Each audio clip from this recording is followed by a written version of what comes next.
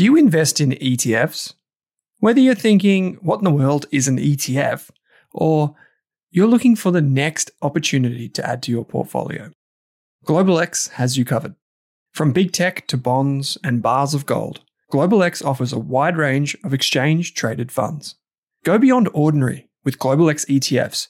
Visit globalxetfs.com.au. That's globalxetfs.com.au. Are you thinking about starting your wealth-creating journey, but not sure where to put your hard-earned dollars? InvestSmart can help. InvestSmart offers a free quiz that makes it easy to find the right InvestSmart ETF portfolio to help you reach your goals. Just visit investsmart.com.au and hit Get Started. Answer a few simple questions about your goals and how much you want to invest, and you'll get a tailored statement of advice with a portfolio recommendation. You can visit investsmart.com.au for a no obligations free statement of advice. This ad is brought to you by InvestSmart Advice, AFSL 334107. This Australian Investors Podcast episode is brought to you by The Intelligent Investor, Australia's premier investment research membership service. You can get a free trial for 15 days, no credit card details required. To access the insights of some of Australia's best analysts, use the coupon code RASK and secure your Intelligent Investor membership today. We're proud to have The Intelligent Investor as an ongoing supporter of the Australian Investors Podcast. As a result, RASK does not earn a volume-based fee.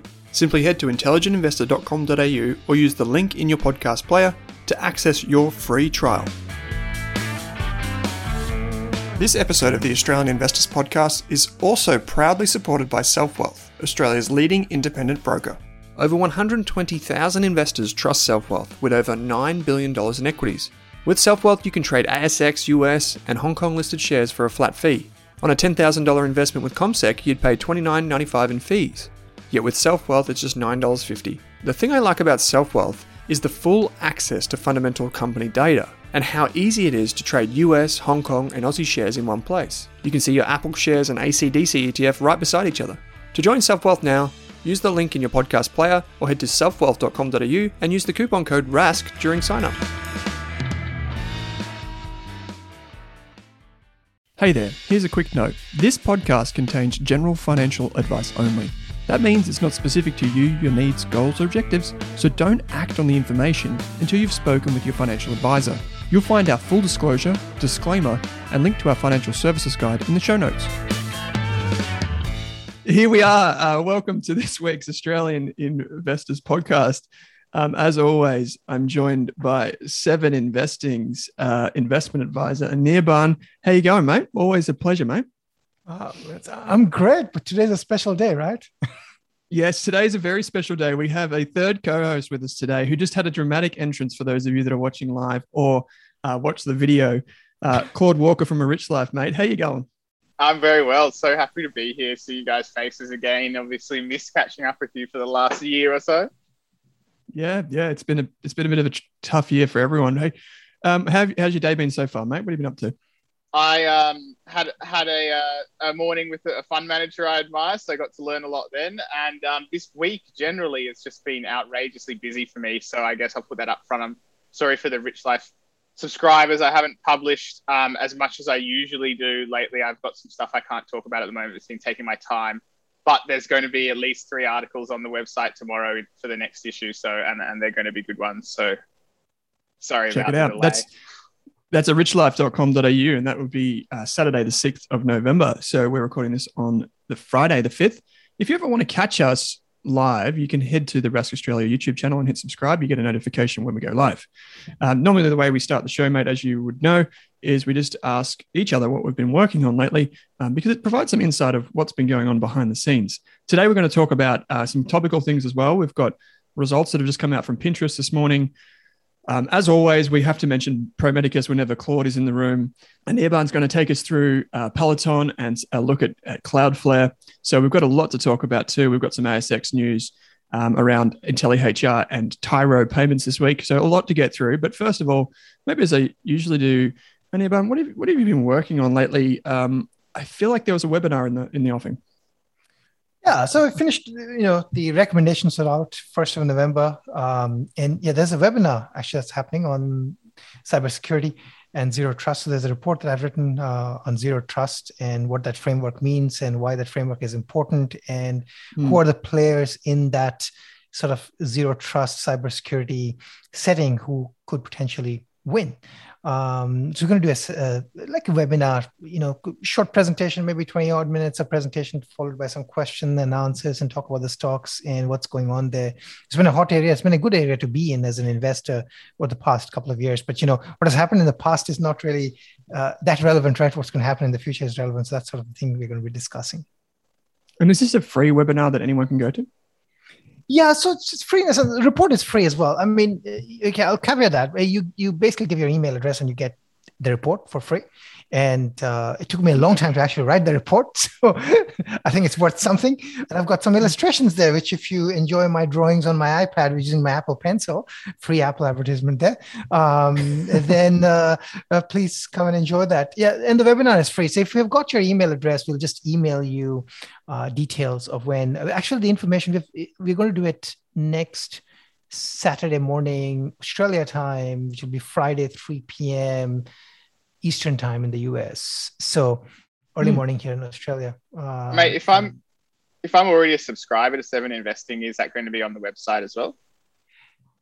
Excellent question. I don't know actually of the details. So this is primarily directed towards people who are not yet members, because essentially the stocks that you're going to talk about, many of them are already recommendations. So you already have access to all the recommendations and updates. But if you want to join, you're welcome to join. we'll provide you. If you want to wake up in the morning and join, we'll take you. Why not? There'll be a recording. Yeah, there'll be a recording. Yeah, actually, that's a good point. Maybe we should make the recording available to everyone on as a subscriber. That's actually a good point. So I'll raise that up. Nice one. I'll put a link in the show notes, and it's also on Twitter as well. So be sure to follow us and say good day, and you'll see it there. And just on that, if you are watching live and you want to ask a question, feel free. Now's your chance. We'll try and get to that throughout the recording for the next 60 minutes. We love questions. Engagement is good. So please feed us. We are hungry. Claude, how about yourself, mate? I know you've had a pretty hectic couple of weeks and whatever. It's been a lot of like 4Cs and AGMs coming up out recently. Maybe before you answer that though, just tell us a little bit about A Rich Life for those of our listeners that are new to you and new to the podcast series. Yeah, right. So A Rich Life's a little bit different from Rask Finance and Seven Investing. We don't do recommendations or anything like that. But what we do is coverage of a lot of small cap stocks that you really won't find coverage of many other places. And we try to make sure that we're covering that universe before other people. So I have a great network of people like you guys who are constantly feeding me excellent ideas. I'm really just looking to try and write those interesting stories and do the work in the background to make sure that, generally speaking, I'm not writing about companies that are actually just hype and have no real potential. Obviously, all small cap stocks are high risk, high reward. So I get them wrong sometimes, and we're going to talk about one of those today. But I do pride myself on trying to write about real businesses that really do have some prospects. And of course, when they go well, then just knowing about them early can be a great help to people and can be in front of the curve sometimes when some of the other players come in behind us. So that's what we aim to do. And the last week has been, at first, I need to catch up on, there's a few more quarterly reports I've got to cover for the website this weekend. That'll be one article. And then we've got another article, which I'm fairly excited about, which is about two turnaround, and I won't give them away yet because I haven't published the article, but two turnaround software companies that are both looking pretty healthy right now. And I think that as their reputations are now likely to be improving over the next year or so, we may get a situation where we would get both company growth, so the underlying business is growing, but also that sort of sociological re-rate as people say, more and more people sort of started realizing, this is actually a better company than it was now, so maybe it deserves a higher multiple. So trying to play that, the double win if it works out. Do you find that, like, you use your network a fair bit? Do you find most of your good ideas come from people that you know and investors that you follow, or is it through like primary research? Actually, do you use things like screeners and that type of stuff at all? Yeah, so I do use screening tools a lot, but the trick for me is to set those screens pretty wide and then go through a lot of companies manually. And then the network of people that I know, that's really like just another level of filtering. I'll go and filter and I'll look at in a week when I'm doing the broad stroke, which I did actually not that long ago. I call it repopulating the watch list. Go through 100 companies or something, and then after that, I'll find some that I think find it interesting. I'll generally write about some, and a lot of people in my network do read my writing, or if they don't, I send them the article and say, "Oh, what do you think about this?" And then that helps me start to know which of those companies I should zoom in on more, because it's just hugely advantageous to have all of these very clever fund managers that have information to share. And that doesn't mean I'm like, oh, they like it, that means I like it. It just tells me which ones I should be looking into even more closely, basically. And I think that's particularly in Australian small caps, right? If you do the filter and you don't set it broad, you end up missing a lot, because you just get, you know what it's like. If you exclude those companies that are yet to be profitable, the list shrinks. Outside of mining, outside of resources, you're left with maybe 200 companies, and you're like, well, geez, okay, maybe I need to broaden this a bit. But then it just puts the onus back on you a bit. So that's really interesting. And just for those that are new to Claude as well, he, like both Anirban and myself, are on Twitter, so you can find the links in the show notes. Claude D. Walker on Twitter. So say good day to him on there. To give fair credence to my colleagues as well, I'm only one of the writers on A Rich Life, and the other segments are about news, about opinion, and about arts and culture. So it's not just a finance kind of thing. It's a bigger. We're trying to be sort of an AFR kind of thing, but a little bit of a new millennial spin on that. Once again, links are in the show notes, so check it out. Check out all the writing. I'm looking forward to reading that one. And repopulating the watch list is always an interesting thing to see what surfaces after all the IPOs we've had recently. Just an update from my end. Those regular listeners of the Australian Investors Podcast will know that we had Julia Forrest on the podcast recently. She is a fund manager from Pendle Group. She's been on this, I guess, the scene for I think about 16 or 17 years from the top of my head, maybe even longer than that now. So she's one of those long-serving fund managers, which are very rare, because oftentimes they move on to other endeavors or whatever. But she stayed in her kind of field, which is property and REITs and those types of things. So we had a really interesting conversation around inflation. You can get that. That came out on Wednesday, Australian time. The other thing that this is totally different altogether. The other thing that I've been waiting on is my Starlink. So maybe next week or the week after, once this backlog of postage works itself out all around Australia, we should be able to get it and install it. And then we might do 2 Starlink connections, and we'll see how we go. That could be a bit of a challenge, particularly if there's 3 of us on a call. So watch this space.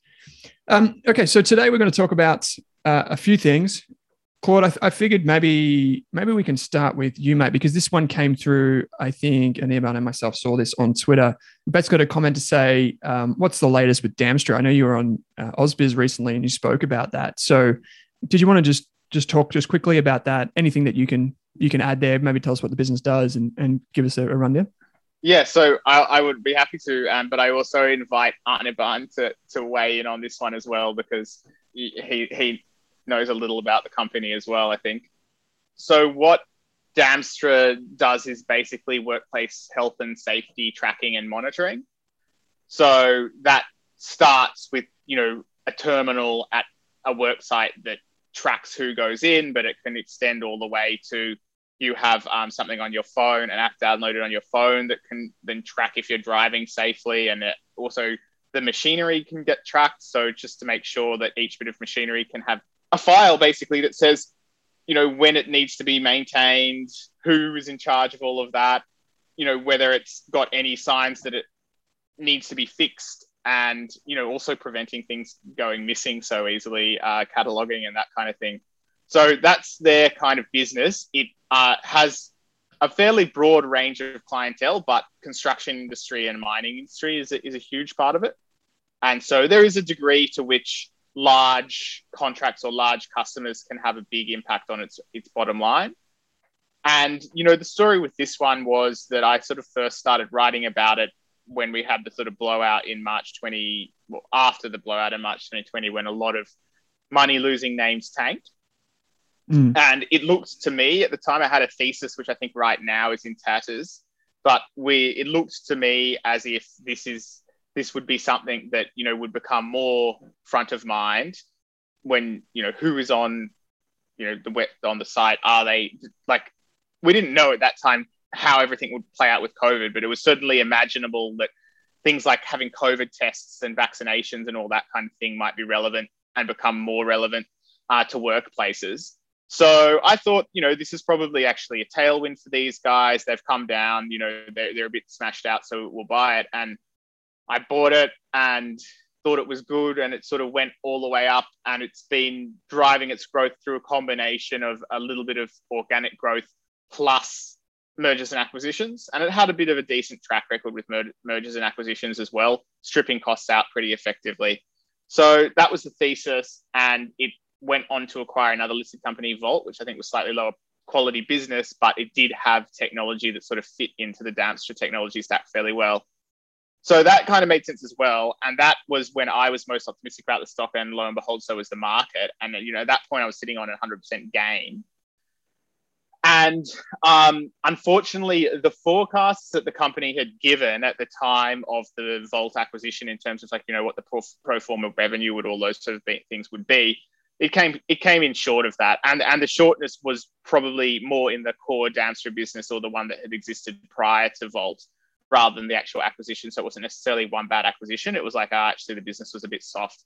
Now, in hindsight, that was the time for me to at least sell half of my shares and say, my original thesis did not consider that the core business would be soft. Actually, what I thought in the original thesis was the core business would be strong, and any good acquisitions on top of that would be cream. But it actually didn't really work like that. And it seemed like the acquisition was okay, but the business was a bit soft. That was the time that I should have been selling in hindsight. And I think that, you know, we can have probably a bit of a group discussion, and you guys can tell me why you think I blew it on that occasion. But I didn't do anything. In fact, I bought more. And that was the making of Bagholder, because they then gave guidance again, and they missed it again. And in fact, because they lost a big client. And so this is a double disaster now, because the numbers have come in lower, but it's the old story about fool me once, shame on you, fool me twice, shame on me. And you really, if you're a business and you miss guidance twice to the people that actually have been believing in you past that first time, you really do cause them a lot of humiliation and pain. And that what they then regret is that they trusted you again. This is a really dangerous place to be when you are a publicly traded stock, and trust is so important. So, you know, in my opinion, it's just not right. Like, if you can't hit that guidance, then you just don't give guidance. You say, oh, we don't know how much we're going to make. We think we're going to grow. And then the market doesn't feel lied to. If growth comes in a little under what you're expecting, which is kind of the story here, oh, well, they actually did go down quarter on quarter, I think. So there wasn't even growth. But, you know, if the year's growth is going to be lower than you'd expected, then you at least have maintained the credibility. And so people will be more likely to trust you and stick with the story. So with that second guidance miss, I've gone and, you know, as I wrote about, you know, at the time behind the paywall, you know, look, we've got a double trouble now because we've got a credibility gap opening up. And so I just forced myself then to sell some, and that was at a bit above 80 cents. And, you know, I think the share price has continued to drop down since then. And I think, you know, a lot of the questions we had on Twitter and that kind of thing, you know, it's that people are asking, oh, yeah, we know that this has been a blow up from $2. And we, of course, know in hindsight, we should have been selling, not buying on the way down. But, you know, what about now? Now it's at 65 cents or 70 cents or wherever it sits. It's trading at less than 5 times annualized recurring revenue, despite that, you know, having been reduced by this customer loss. And so if you believe in the long-term growth, you could argue that, you know, actually now it's kind of cheap. And it may well be that now is the bottom. Like, you know, they've lost a big client. It's something that doesn't happen very often. It's happened this time. And they've had the credibility gap. You could argue that now being a low point in both the financial performance and the sociological opinion of the company is like the worst possible time to sell. That is a possibility. And as a result of that, I've kept some of my shares. I actually sold a little more this week.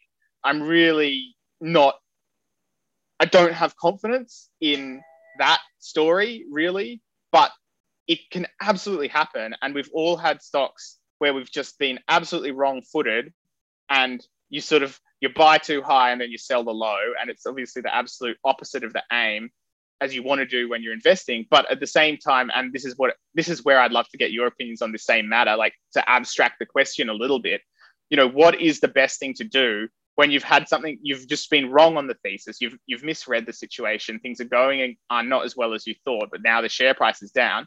Do you keep saying, oh, well, yeah, but the share price drop has now compensated for the bad news, so I'm going to keep on holding and I'm keep on holding on? And I guess that maximizes the chance that you'll have a positive return on that position eventually. Or do you say, look, this is one that I have not been calling well. Yeah, sure, it may go up well or it may not. But the point is that I don't seem to have any edge in this stock. I'm going to take my capital out of that and try and put it in something where I believe that I actually am calling it better than the market and more likely to make money. Maybe sell it. Yeah.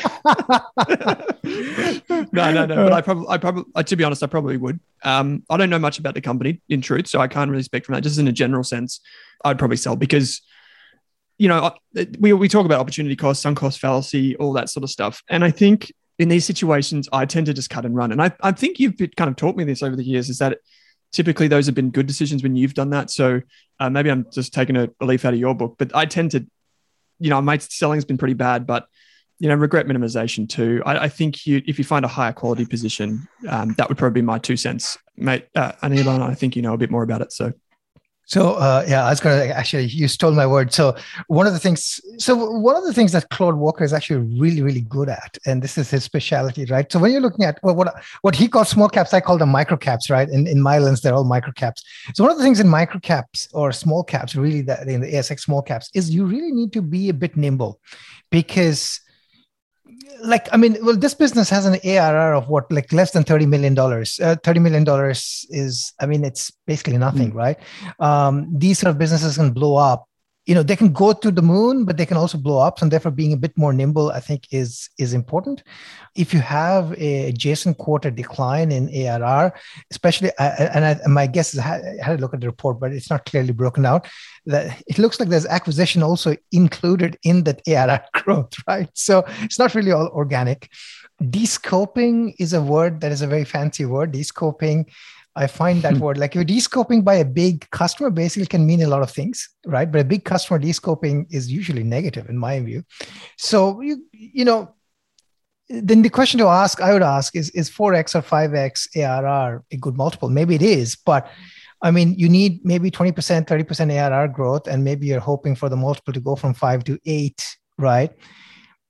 Maybe it happens, maybe it doesn't happen, but maybe there are better ideas out there. So yeah, the one thing that I noted, which was on the last page of this, which is a pretty fancy way of doing these things, is the Volt CEO is out.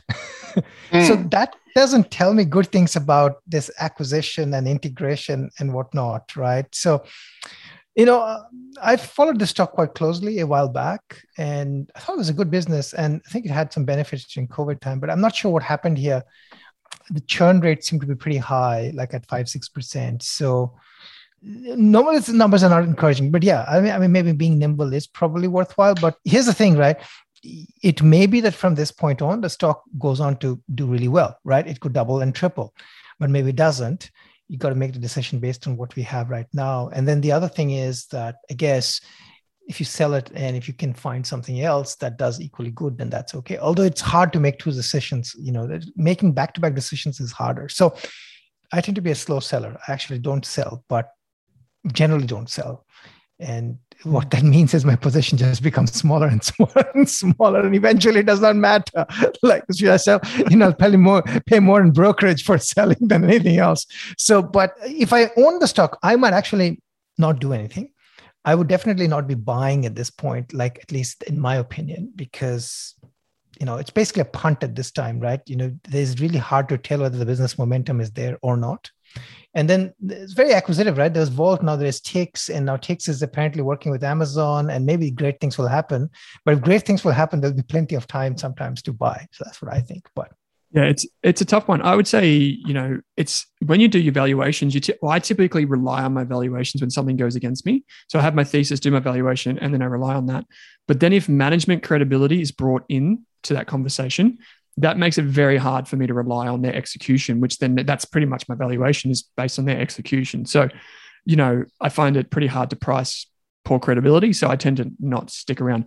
Speaking of selling, mate, this is directed at you, Anirban. I heard on the grapevine, which we know now to be Twitter, that you sold some of your Tesla stock. So sold some of your famed Tesla holding. Tell us a little bit about this. So did you sell it all? Did you sell part? Talk us through the decision.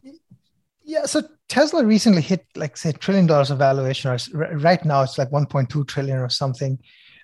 So my decision was, as I said in my post, was not really based. It was not really based on valuation. I think it's somewhat around fair value right now for the auto business, which sounds like a strange thing to say, but it is. Like that's what I think it is.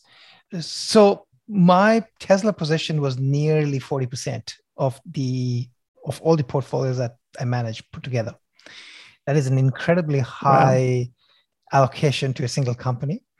And I first bought the shares in 2013, and I went really big in 2018 and 2019. Like when 2018 and 2019, when Tesla was supposedly dying, maybe came close to that, I really went big because I had pretty high conviction. Now, you can call it a punt at that time because, I could have been wrong. Those particular investments. So, just ignore the 2013 one because, that is up many, many fold. But actually in 2018, 2019, you could have invested and you'd be up 25x to 30x. So I went really big. So I had a really big position in Tesla.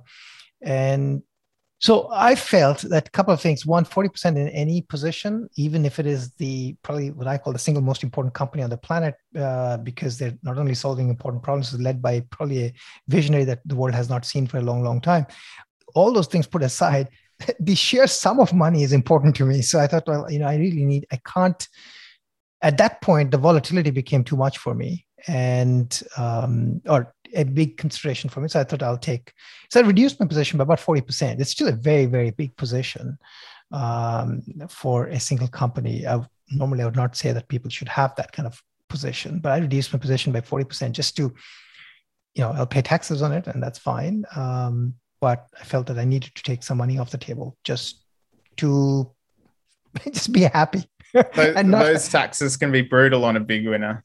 Those taxes can be brutal and a big winner, but it's better to pay taxes than to not pay taxes, right? That basically means something went well, which is a good problem to have.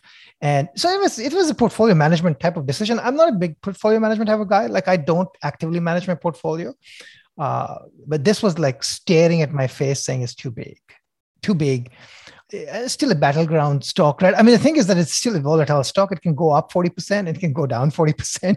So, well, here's an interesting theory that I heard today, which was that for a lot of the retail trade, are you guys hearing me properly, by the way? Can you still hear me? Yeah, we got you. Change the microphone then. But the theory is that for a lot of the, I guess, like trade speculators that are trading on that are own and trading, high multiple growth stocks in the US, for a lot of them, they own Tesla. So when Tesla goes up, they have more collateral on which to speculate in like all the other like high growth, sort of meme stock kind of names as well. So that's why when Tesla can lead the pack there. Now, of course, that sort of is in some ways a scary thought if you do own these kind of businesses, because when that means that, like, even though you think, oh no, I don't own, so this is in my head, I'm like, well, I don't own Tesla, right? But I do own like a lot of other things that Anirban likes in the high growth. And I'm trying to think of one right now, but I just can imagine that I'm there thinking, no, actually Atlassian is a better quality business than Tesla. So, Doc can be in this high growth, most important business in the world, but I've got a sticky software, high gross margin one. So I'll be okay. But the reality might be that when Tesla tanks, then so does the rest of those ones.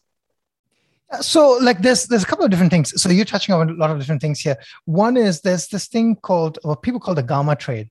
So what happens is you buy the call option. Call option gives you the right to buy the stock at a certain price. Now, if the stock goes up, stock has to go up. But if the stock goes up, those call options now are in the money, which means people can ask for those shares to be assigned, right? Well, then somebody, the counterparty, has to provide those shares. So therefore, they buy the shares. That causes the share to then go up, which means other call options get into the money, which cause more buying. So the market maker is basically constantly buying the shares, pushing the price up. And this can have a very fulfilling effect on the upside. The same thing can happen on the downside, which is why when people short the stock, when people famous people short Tesla, they go onto newspapers and TV and say, I'm short by several hundred million or maybe $1 billion. When actually they're not short by $1 billion. They're actually short much smaller because they're using put options to short and then have a smaller short. So they won't try to, they won't go bankrupt if it moves against them. Yeah. So they won't go bankrupt, but the pricing action can occur on the downside as well. So here's my thing with this, right? Basically, if there is a market correction, it takes everything down with it. It's not a stock specific thing. And whether Tesla's valuation should be $1,200 or $800 or $600, that is a debatable thing, and that really depends on what the market thinks at any given point in time. One of the things that so this is one of the advantages, for example, of small caps, right? So that small cap space, and say if you take the ASX small cap space, pick any stock, Damstra, maybe 4 people follow it. Like there might be 4 broker reports or 5 broker reports on it, right? A big Telstra might have like 12 or 15 or some large number of people following it. So that, there is price discovery has happened for that, whereas price discovery may be still happening for Damstra. In the US, you would reflect that because the companies are much larger. You'd see that by institutional holding, and actually probably holds true for Australian stocks as well. Like how much institutional holding is there for Damstra versus retail holding. Tesla has a much smaller institutional holding compared to, say, an Amazon or compared to a Facebook. So there's still price discovery. So there's a lot of different behavioral things that work.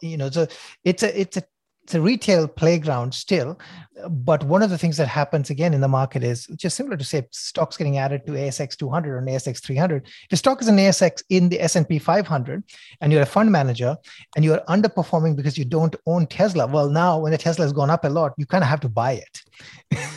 So there's buying pressure from all sorts of sides, and that's price discovery, right? I mean, you can call it a momentum, but it's actually also price discovery because all these people have to buy it because they didn't buy it in the first instance.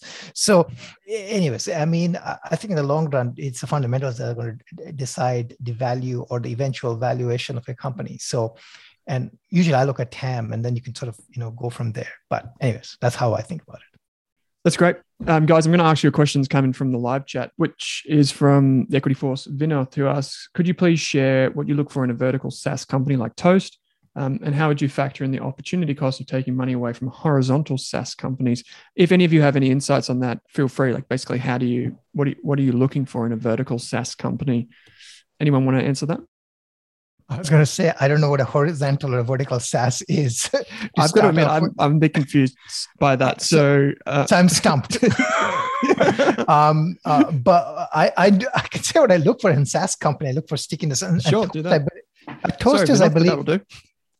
Toast, I believe, is another one of those POS companies. Whoa. Okay. Sorry. Maybe somebody else has to answer that question.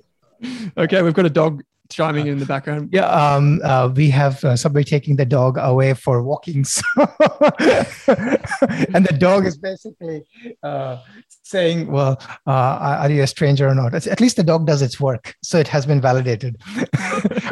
So, the thing is, I would say, I look for stickiness and I look at the problem they're solving. I think that's really important. If you're solving an important problem and you're sticky, that can be a really good place.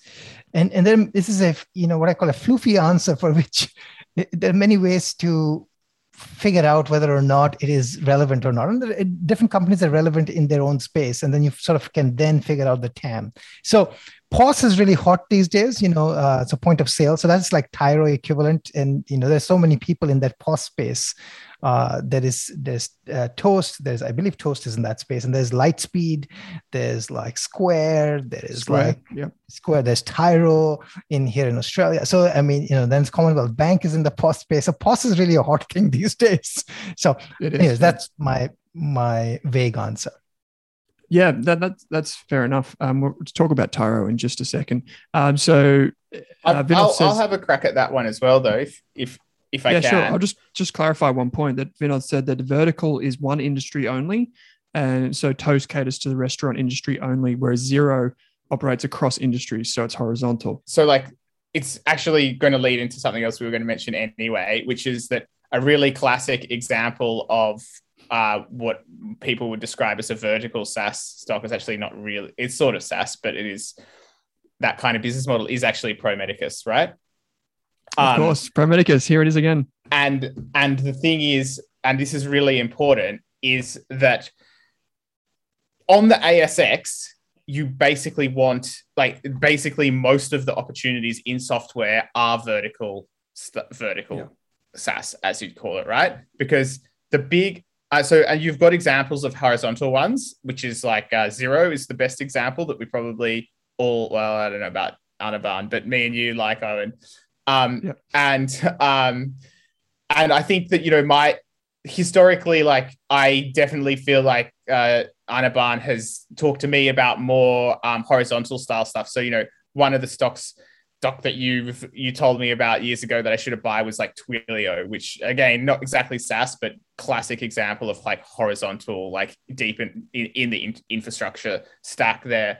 So in terms of what do I look for in terms of vertical SaaS is, I think, a really important thing to think about that people won't tell you about and isn't often talked about is for a vertical SaaS business, the amount or the profit margins that they are going to be able to charge has to do with how expensive the professionals are whose time they are saving, right?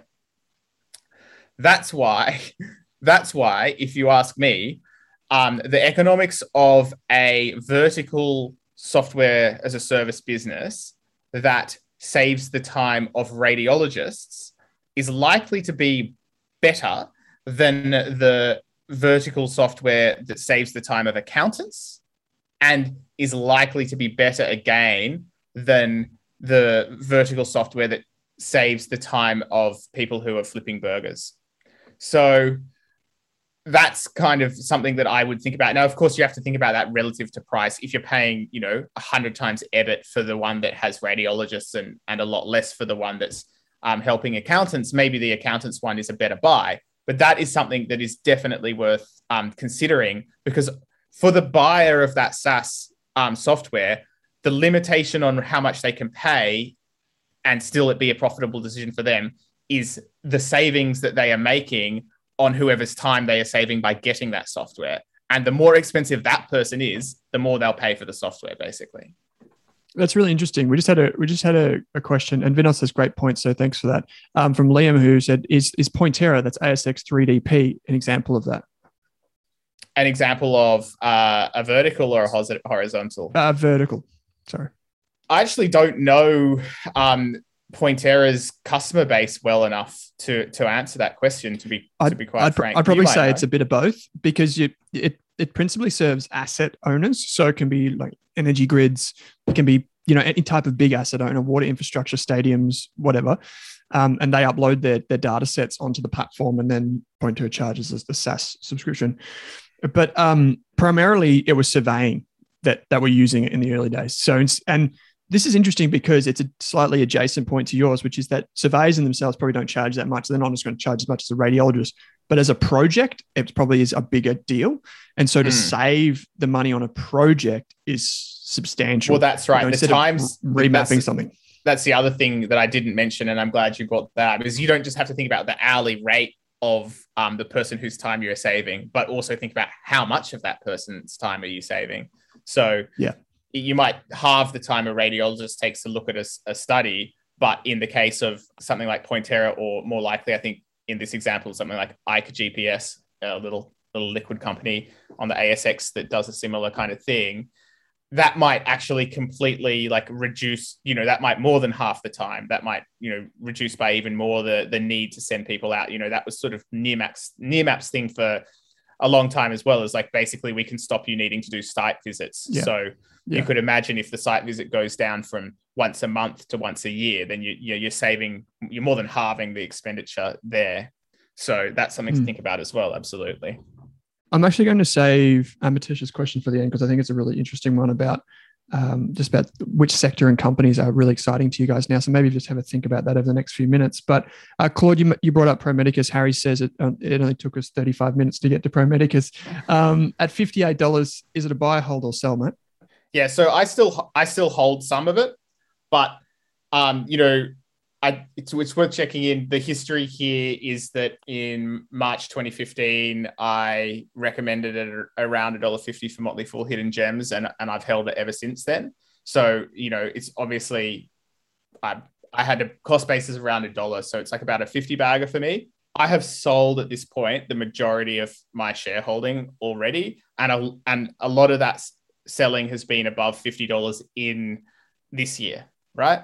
So I have a scary tax bill that I'm about to get because I've just sent in my documents and everything. And and it makes me think, when I'm about to be hit with this tax bill, like, did I do the right thing selling? But, the pricing of this thing is like really insane for its growth rate.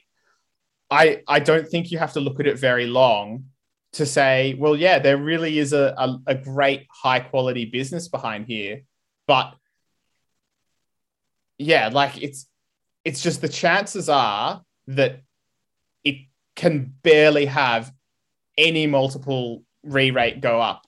It's just, how can we get more optimistic about this stock? And I think that you have to consider that markets don't always represent value. And what you have in Pro Medicus is a company that is still 52% owned by its founders, right? Which speaks to its incredible economics. Now, incredible economics and a 55% EBIT margin is totally a reason to say, wow, this is a wonderful business. But what it also means is that they've been able to grow it without issuing shares. They haven't had to sell more and more shares and let every fundy get in. You know how it goes. You've been in a company the whole time. You've been the ups and downs, blah, blah, blah. It's finally getting big. It's about to like hit the big time. And then what do they do? I think EML Payments is a great example of this. What do? They slot out a ton of shares to every fundy who was asleep at the wheel and never got set. Then they can get set right at that late stage at a discount to whatever the market price is. When you do that, you're going to have a more functional and liquid market. But if you have a situation where you have a tightly held business and the founders have decided that they're going to use the business opportunities, the business quality, to grow the business without issuing shares and also without selling very many shares and without allowing that liquidity in the market. And then when you combine that with having a large number of retail shareholders who got in at very low prices, right? A very normal person who was looking at, like me or anyone really who's looking at Pro Medicus a few years ago can go and buy $20,000 worth of shares that suddenly becomes $200,000 a few years later.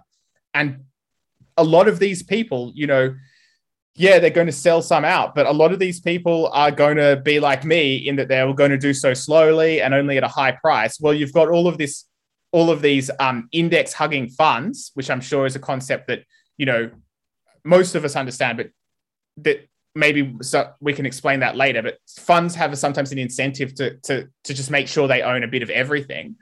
And so they are underweight, a star stock. It's dangerous for them. And they just want to make sure they have some of it in case it does outperforming. It doesn't cause them to lag. So you have index funds that also just need to automatically buy. So you have a lot of valuation insensitive demand for the stock. And that can mean a period of like a fairly elevated share price, basically. And that may not be a reflection of the fundamentals. And I think, we're seeing that now. I think somebody asked, what's the stock you're excited about?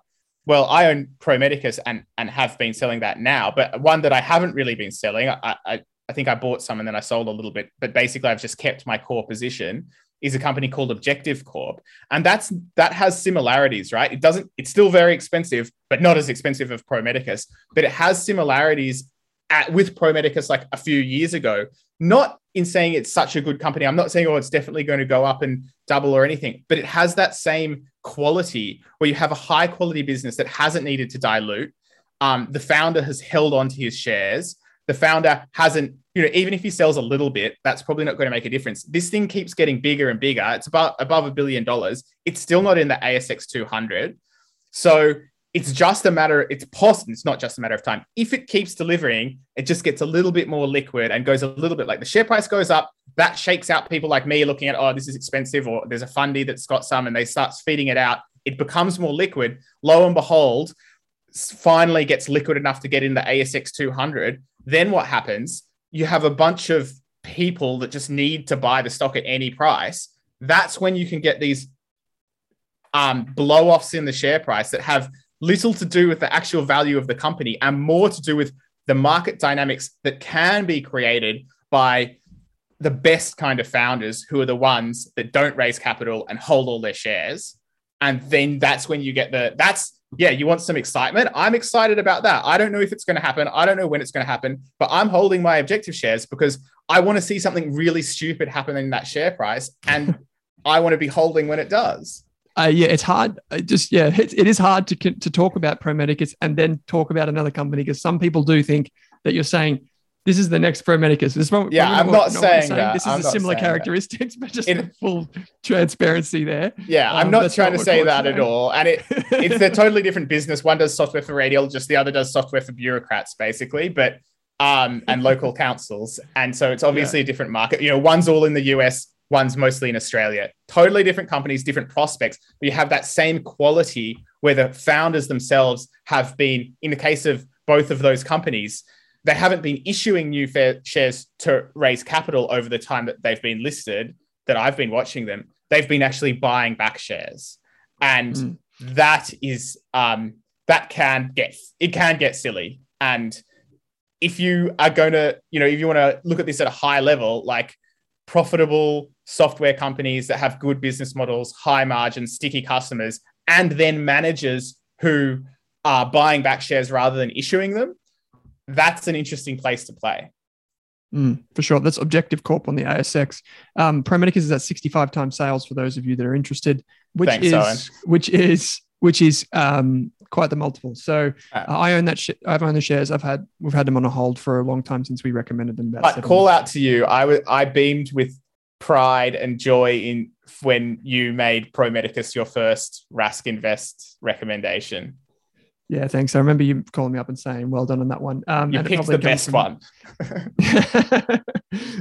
Maybe, half like, half skill, we'll say. Another update, which I'll cover quickly, was just out of Tyro. It got brought up before. Tyro Payments is the point of sale business here in Australia. It also has got this little lending business that it's starting to do. It's kind of like maybe a less glamorous version of Square out of the US. It's not as consumer friendly, but it focuses on merchants. What was really interesting this week is they came out with their AGM, and there was an outlook statement there that was provided. There was nothing, I would say, that was really concerning, but I just sat through the AGM, and to be honest, it was one of those really boring ones where no one asks questions, and I forgot my shareholder reference number, and so I couldn't ask a question. So I was just sitting there passively, and there was no questions throughout this whole thing. And then at the end, it's about halfway through the AGM, the shares started down 3%, and they got down to around about 15% or 20% down before the AGM concluded. And the management team actually left the audio device on after they closed the meeting. And someone in the background said, "Oh, have you seen the share price?" And then I don't know who it was. Someone else said, "Oh, did I say something wrong?" So they had no idea, I don't think, what was going on in the market at the time of their AGM. But the shares got sold down kind of viciously. I didn't really know what happened either. And so later that afternoon, I believe it was, or maybe it was the following morning, they've come out and they've clarified some numbers. And one of the things that they said is our transaction value, so the value that's going through the point of sale terminals, was up 25% to 8.97 billion. But the gross profit, which I've got here, was 38.5 million, up 14%. So there was a kind of dislocation between the revenue, or the transaction value, and the gross profit. And I think maybe what people have missed here, I don't know, I'm just speculating because I don't know the real reason why it got sold off. There were 4 or 5 really big trades that went through, just straight up trades, which is a bit interesting. People don't realize that Tyro's been on a bit of an acquisition spree in terms of buying other kind of adjacent providers. And one of those was Bendigo Bank. And the revenue model that they disclosed from that wasn't really clear when they did it. We knew in our notes that it was going to be lower margin revenue. We just didn't know how low it was going to be. And I think maybe that's what spooked the market, because they said if we excluded that, then gross profit would have been up 22%. So it was a bit more in line with, I guess, where they were going in terms of transaction value. But a really interesting one. I don't know if you guys know much about Tyro, but there's 2 listed on the ASX. There's Tyro, which is the big brother of SmartPay, which is a smaller Kiwi turned Australian business. So both interesting companies, both in that space, fighting with Square and Albert from the Commonwealth Bank of Australia, which is the big incumbent. Point of sale makes money by clipping the ticket as things come through. SmartPay is a little bit different because it pushes the zero charge, or the no kind of charge on. It doesn't charge the merchant. It tries to charge the customer. So you just pay a little bit extra when you get your cup of coffee. Both really interesting businesses, but Tyro's down this week. Full disclosure, we still have it as a buy. I can't really, other than the slip on margins, I can't really disclose. I can't really say what it is that sent the share price down. If anyone out there is watching and they think, I know the answer to that, please let us know. You can find us on Twitter. But that's Tyro Payments. I thought I'd have to be quick through that one because I wanted to jump back to you, Anirban, and you've got 2 companies you want to talk us through. You can share your screen if it helps. Otherwise, we're going to talk about Peloton and Cloudflare. So 2 really interesting companies. Many people know Peloton because if they're into fitness. Tell us a little bit about these guys. Yeah, so we'll see. We'll try to run through these quickly. So for Peloton, revenue in the first quarter only grew 6%, and wow. So that's a big pullback in growth, I guess. The other thing is what they call connected fitness quarterly workouts. I guess the total number of workouts that are happening in this connected fitness experience that they're providing, there was about 120,500 odd, which is, while it was up relative to Q1 of last year, this was Q1 2022, it's sequentially down now from Q3 and Q4. So basically, like the pandemic being, kind of over in parts of the world, or many parts of the world, or people at least assuming the pandemic might not be over. The pandemic has become endemic, but usage of Peloton has decreased because people are probably going back to the gym. So I think this is fascinating because what happened when I clicked the link to actually open up our Zoom link, Zoom gave me an advertisement saying, "Hey, do you want to join our fitness classes?" Really? So Zoom is doing meditation live fitness classes and things like that.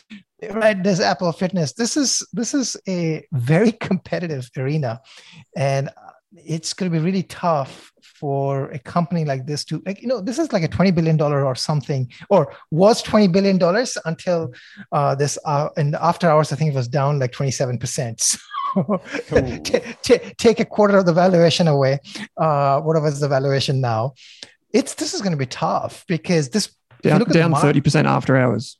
Okay, so down 30%. Anirban, I have a burning question for you that kind of taps into this. Yes, tell me. What's your take on, I guess, to me, I look at something like Peloton, this idea that we're all in our homes on a stationary bike with a video linking us to whatever. And I look at, say, the Facebook idea of the metaverse or whatever. And to me, it feels like that direction for technology, I'm not saying it won't succeed, but it seems massively dystopia to me. It doesn't seem like, do we think, first, there are 2 questions. Do we think that there's like some intrinsic value in people actually going outside and breathing the fresh air and hearing the birds while they exercise? and also, just generally while they live their life? Or do we think that, right now we're doing Zoom and we love it, but do we think that in a few years, actually now we're just hopping into the metaverse to get together? Or is actually going to be a point where people say, hey, like we've had a year of massive Zoom and we're never going to let it go. And we can work together like this when we live in 3 different cities. And that's great, but that's enough. We still do want to get together when we can to have a beer and have a meal or whatever. And the Zoom thing's enough. We don't need to go further into that virtualization of everything. Yeah, so I tend to agree with you. I think, so I've personally seen this, like my daughter plays a lot of Roblox, and it's a game I have come to despise a lot because it's just a time waste. A lot of the app economy, I call it a time waste because it's just brain numbing, time wasting, eyeball driven. It's not really adding any positive value other than for bringing eyeballs, which the advertisers are bombarding, a lot of fake news. So yeah, she doesn't listen to the Australian Investors podcast, does she? No, she doesn't. There's beautiful content here. Of course, she doesn't listen to this. She's playing some game, building some virtual world in. So I'm not a fan of the metaverse. See, here's the thing, right? So I don't want to get into that metaverse conversation in the sense that I think there's a lot of hype. Whenever a company goes through this hype phase, they are basically either deflecting or doing something else. Or to put it simply, right?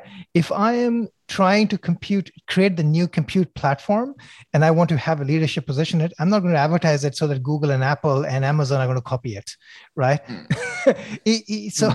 It is more for press. It's more for deflection. It's more maybe for hiring. And this whole thing is like, several years away, in which case, stuff will change. So I'm not a big fan of this. Going to connected fitness, right? There is a use case for connected fitness. So, I have some gym equipment. I use it with my phone, but I use it with Apple Fitness. Somebody could use it with Apple Fitness. Somebody could use it with Zoom, right? Maybe there's a room for that. And some people are going to go to the gym. The whole idea that the whole world is needing this virtual exercise classes, which is what sort of fitness, a community around virtual reality of people exercising, that seems a little far-fetched to me, exactly to your point. If you need that, you probably go to the gym. It blows my mind, right? I get why Peloton did well in a pandemic, but it blows my mind because I think back to, everybody I know, and one of the reason people goes to the gym is because they see other people there. People meet their life partners at the gym. Think about this. If you're single and you're going to the gym because you want to keep your body in shape and look real sexy, then going to the gym also becomes an opportunity for you to meet other people that are taking care of their body that you might be interested in. Not only that, but a situation, and by the way, I hate gyms, so this is not an advertisement for gym, but I'm not stupid. And I know that if I were, when I was dating, what you want to do is you want to do things where you feel good together. Well, guess what? Exercise releases endorphins. And so it's a great way to break the ice. And if you want to, let me tell this to any other little investing nerds out there that want to improve their game, one of the best things you can do is go for a walk, get the endorphins pumping, and you see something beautiful. You're setting yourself up to succeed. So the idea that all these young people that are trying to make their connections in life and meet people and all of that would prefer to do the stay at home thing, it doesn't feel. Look, maybe it's going to work out and that's what will happen, but then we're just going to put even more reliance on Tinder and all of that kind of stuff. So for me, I think that, obviously I think there's a point at which people want at least enough in-person kind of interactions. And it seems like a lot of the innovation that we've seen recently is about reducing those interactions. I'll just say one thing. Okay, maybe you're making the assumption that this is for young people. What if this is not for the young people? It's for the old people. And also, there are old people that are out dating as well. Of course. So what about the universe of people who are couch potatoes and don't want to go anywhere? Maybe it's for them. Maybe that universe is small. But yeah, I'm not a fan really of this business. But I think this is. My point really was that if you think about the gross margins, you think of the market cap, and you think about the growth, I don't know how. It was bound to get the shellacking it got. Okay, what else was I supposed to talk about? Owen? Cloudflare. Yes. Looks like we've Cloudflare. got strong results from Cloudflare by the looks of it. Good- Just yeah, looking at the good- headline numbers. Yeah, really strong results from Cloudflare. Yes, a couple of things. There's that Starlink. So this is Brutal. The brutal truth comes out. So this was the first quarter, I think, after them going public, where they had an operating profit. So they tipped into profitability, although they've said that they're going to go back, or they're going to be sort of hovering around there. So they're going to basically invest every dollar that they earn. The other big news was that their customer ads of large customers, defined as those people with ACV or annual contract values of 100,000 or more, that is increasing at a phenomenal pace. So while the revenue grew at 50%, I think that was at like somewhere close to 70%. So growth of on the large customer side. So that is really, really good. The product they're really bringing product innovation, pace of innovation is really, really strong there. So just new products are coming, and they're really good at sort of iterating through things. So I mean, this company still probably has Pro Medicus like multiples of sale, but the multiple has expanded really a lot. So there's a lot of, I guess, expectation baked into it. One of the things that is very interesting here is sort of their edge computing platform, where they're actually enabling storage of content. So, and the game that they're playing there is, so that is ingesting data into a cloud environment. Typically, so if you're AWS, does not cost you money, but egressing data actually costs you money. And what they're saying is that egress should not be costly. So basically that's a lock-in, right? If you can't take data out, if it costs you money to take your data out, then that's a lock-in. Over time, you have more and more data sitting with your central cloud provider. So they are building this flexible platform, which is edge-based, which is looking to sort of, I think, capture some of the cloud TAM. And this last week, you remember we talked about this. So if you just look at the big three in cloud, they're sort of at 110 billion per year run rate, growing easily at 35% plus. So that's a phenomenal, like just tells you how big that infrastructure in the cloud opportunity is. And these guys sort of want to have a slice of that. So, I mean, even if they become, a fourth, horseman behind Google is on a 5 billion per quarter run rate. That'll be a significant achievement for this company, which is, still a sub 1 billion revenue run rate company. So again, I really like this company. I really like this company because I really like how the founders behave and how the founders pursue things. And one of the biggest things in competitive software land is just your pace of innovation. And your pace of innovation really is the most important thing. And if you have a platform that allows you to innovate quickly, that's really important. So these guys are really fabulous. So it's a company definitely that should be in people's watch list. I can't believe I didn't hold that long enough. I can't believe I bought that just as a part of a grab bag of high growth stocks in June last year, and then I sold it. It's just terrible. It's been probably the best performer, one of the best performers of the lot. I spent the first part of the pandemic looking at Fastly. So and not only did I buy Fastly, but I sold Cloudflare. It's so painful. So I did buy some good ones as well, by the way. CrowdStrike, Atlassian, Upstart. Have you looked at DigitalOcean, Anirban? I have looked at it briefly, but I own that one. You own that one. Okay, then I should look at it. I haven't looked at it very closely. ServiceNow is one of my favorites as well. That's actually probably one of my bigger positions.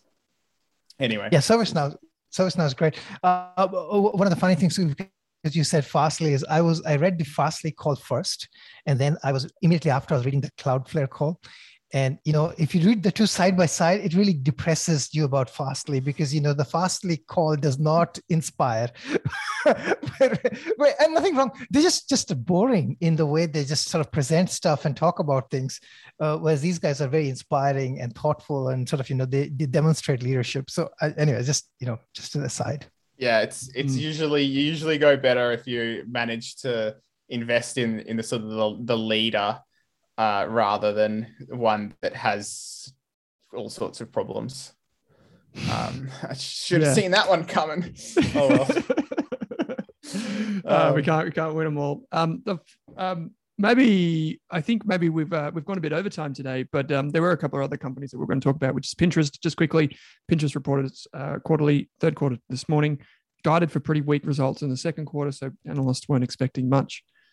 Pretty strong top line growth, revenue up, considering they're investing in their idea pins and heavily investing into video, which they say is more focused around inspiration than entertainment, which is what you might get from TikTok and YouTube and all the rest of them. But it's still, I was on it this morning. I was on the app. Speaking of fitness, because as I was listening through the quarterly report, I was in the gym. I do go to the gym every now and again, Claude. And and I actually went on there and I noticed that they've added a heap of things like, if you're in the gym, you can see workout videos and get inspiration that way. So it's not necessarily, it's kind of transitioned away from just the home and renovations and food to more lifestyle things as well, which are really popular on the platform. But just in short, revenue strong, users not as strong as people would like, but probably better than expected, and guiding for a growth quarter in the fourth quarter, which is pretty strong considering they're coming off COVID last year. They're basically the opposite play of COVID or lockdowns. If we go into lockdowns, Pinterest does well. Come out of lockdowns, Pinterest doesn't do as well. So it's facing those headwinds at the moment, but it's handling them pretty well. A lot of work to do on the monetization effort, but they've got shopping features, more advertising. So they've come a long way in that regard. But that's Pinterest, NYSE pins is the 2 code.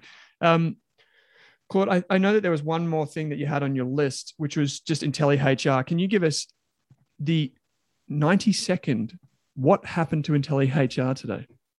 So IntelliHR. So I think it's sort of it's sad to see what's happening to the share price as a shareholder. So what's happened is today they've put out an excited announcement. Not entirely sure why, but it has to do with them saying, the $5 million ARR key growth milestone achieved, right? So this has all the hallmarks of a pointless announcement.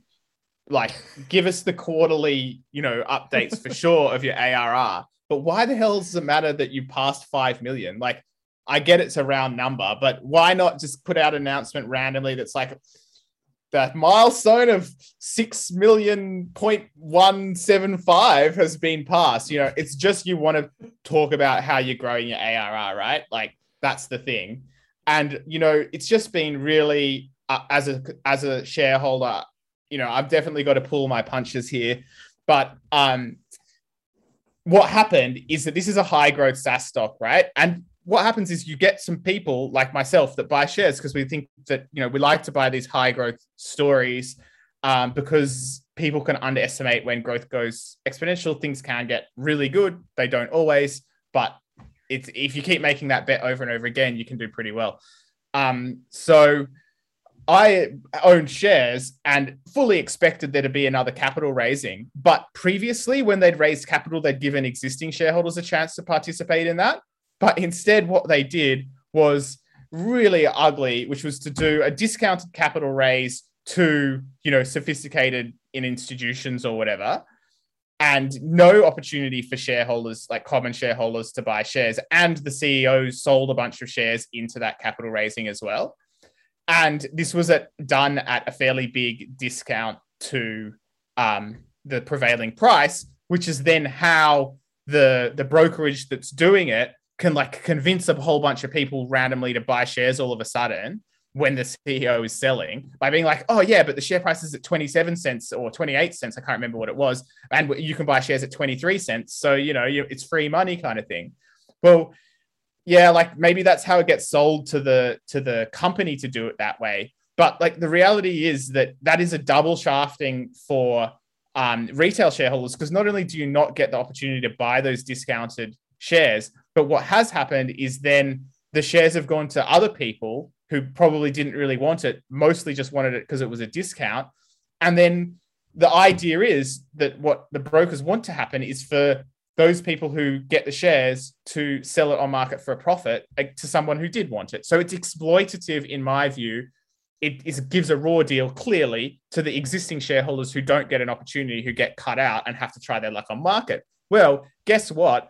Retail shareholders, there is a fight back here, because we're not silly. We can see what happens. And what you're sort of seeing increasingly when companies pull this maneuver is retail shareholders. So, oh, I don't like how we're getting treated. This reduces my opinion of this company. And so they turn around to sell on market. And guess what? It is very obvious that you've just given shares to a bunch of people who don't know the company as well as the shareholders. They're not shareholders, right? So some of them anyway. So they obviously like the stock less. So you get this herding response where retail shareholders will, and anyone who owns shares will then sell, which then eliminates the profit that was promised to the people that got the shares anyway. So now these I shouldn't say poor, but these people who've bought the shares at 23 cents, have all these shares they didn't only bought because it was a cheap shares, and they're looking to sell that on market. And then the really sad thing is when you see these kind of announcements like, hey, 5 million ARR, this is great, positive announcement, right? Well, share price down, because you can't, as I said, you have to analyze the company, but it's helpful to analyze what's happening in the stock.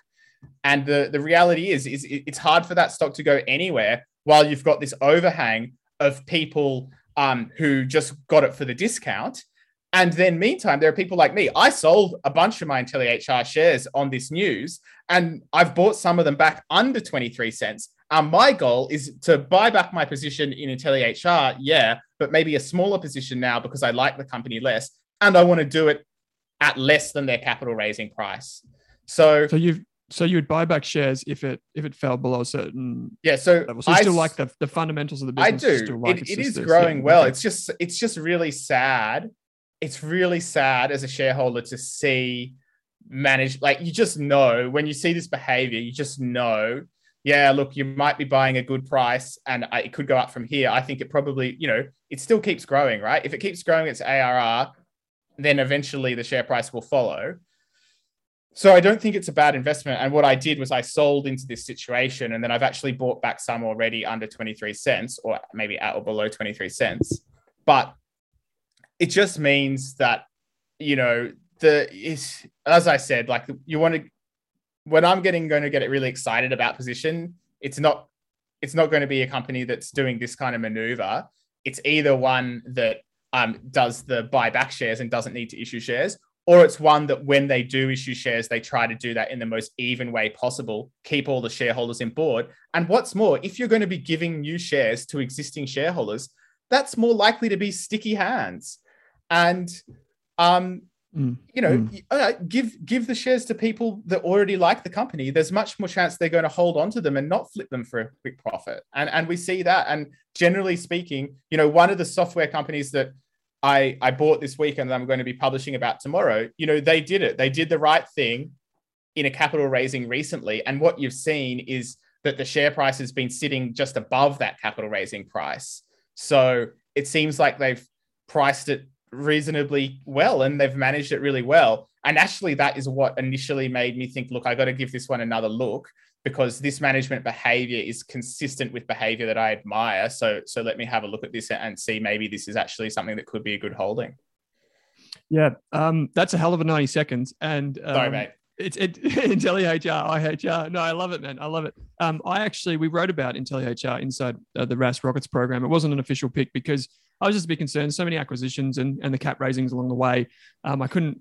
Yeah, I was worried. I didn't see this coming, but I was worried about this type of thing. I think you probably made the right call. I think I got in there at the wrong time. And the share price just had too much hype in it. And, as it turns out now, I haven't done too much harm to myself because I did make the decision to sort of sell when I did. But yeah, look, it's definitely it's a high growth software company that's small, so that's always going to make it interesting in my book. But at the same time, there's a few shorter term things weighing on the share price, and I don't know when that's going to clear. Mm-hmm. Cool. Okay, so thank you to our special guest today, Claude Walker from A Rich Life. You can head to arichlife.com.au to find out more about what Claude and the team are doing there, arts, culture, and of course investing. Mate, there's like a subscription, a supporters only section of the website, if I'm not mistaken. Is that correct? Yep. So, if you want to check out our full stuff with extra articles and articles sort of sooner and that kind of thing, then we do have a wait list and people can hop on. And once a month around then we invite everyone on the wait list to see if they want to join. And the reason we have that wait list is because we offer a pro rata refund at any time for any reason. So that's why you kind of you can't just be constantly open, because otherwise then people could like buy it and then get a refund and buy it and whenever they wanted to. And it would just be a lot of admin for me. So that's why we have that. Yeah, cool. I like it. And Anirban, always a pleasure, mate. Every week, always a bit of fun. Hopefully next week, we'll be back with some more US stocks. But in the meantime, if people want to get your November recommendation, they want to tune in for this webinar, they want to do all those lovely things, where do they go to find out more? Just go to 7investing.com/subscribe or just go to 7investing.com. Don't even have to hit subscribe. There's a lot of free articles there that you can read. All our podcasts are there, a lot of free articles there. So, yeah. Yep. And don't forget, if you do subscribe, to use the RASK code, that's RASK. The webinar is coming up next weekend. Is that correct? If you want to learn about cybersecurity, zero trust, that'll be awesome. So that'll be in the show notes. We put it in the YouTube chat there, the live chat, if you want to dial in for that. It's free. Just pop in your email address and you're good to go. If you want to find out more about me and what I'm doing, head to rask.com.au. You can take one of our courses or jump on one of the subscriptions if you want to support us. It's always good to hear from everyone. So please jump on Twitter, share your thoughts. Every week we want to go live and we want to do a podcast. So, say good day, give us some suggestions. We've had some wonderful ones today. At 7A Mahanti, and we've got at Claude D. Walker. I'm at Owen Rask on Twitter. Until next week, we'll see you then. Gents, thanks for joining me. Thanks, mate. I had so much fun chatting to you guys. Thanks for having me.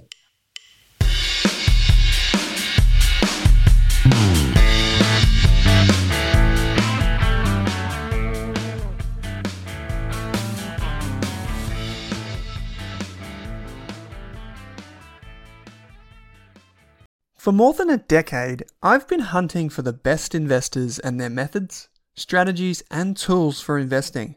After years in the industry, countless books, a few degrees, and 1,000 podcasts and live shows, I've rolled this accumulated knowledge into something called Rask Invest. If you've ever heard me talk about a core and a satellite, active and passive, true long-term compounding, or you simply want to know exactly how I would invest, now is your chance. Rask Invest is our new investment service, designed for all types of investors who want professional management of their core portfolio at a low cost from a team they trust. Rask Invest helps you automate your wealth creation and passive income. Simply click the link that says Invest with Owen in your podcast player to join one of our live platform walkthroughs or book a call with us. You can also view the Rask Invest PDS and TMD and get invested with me.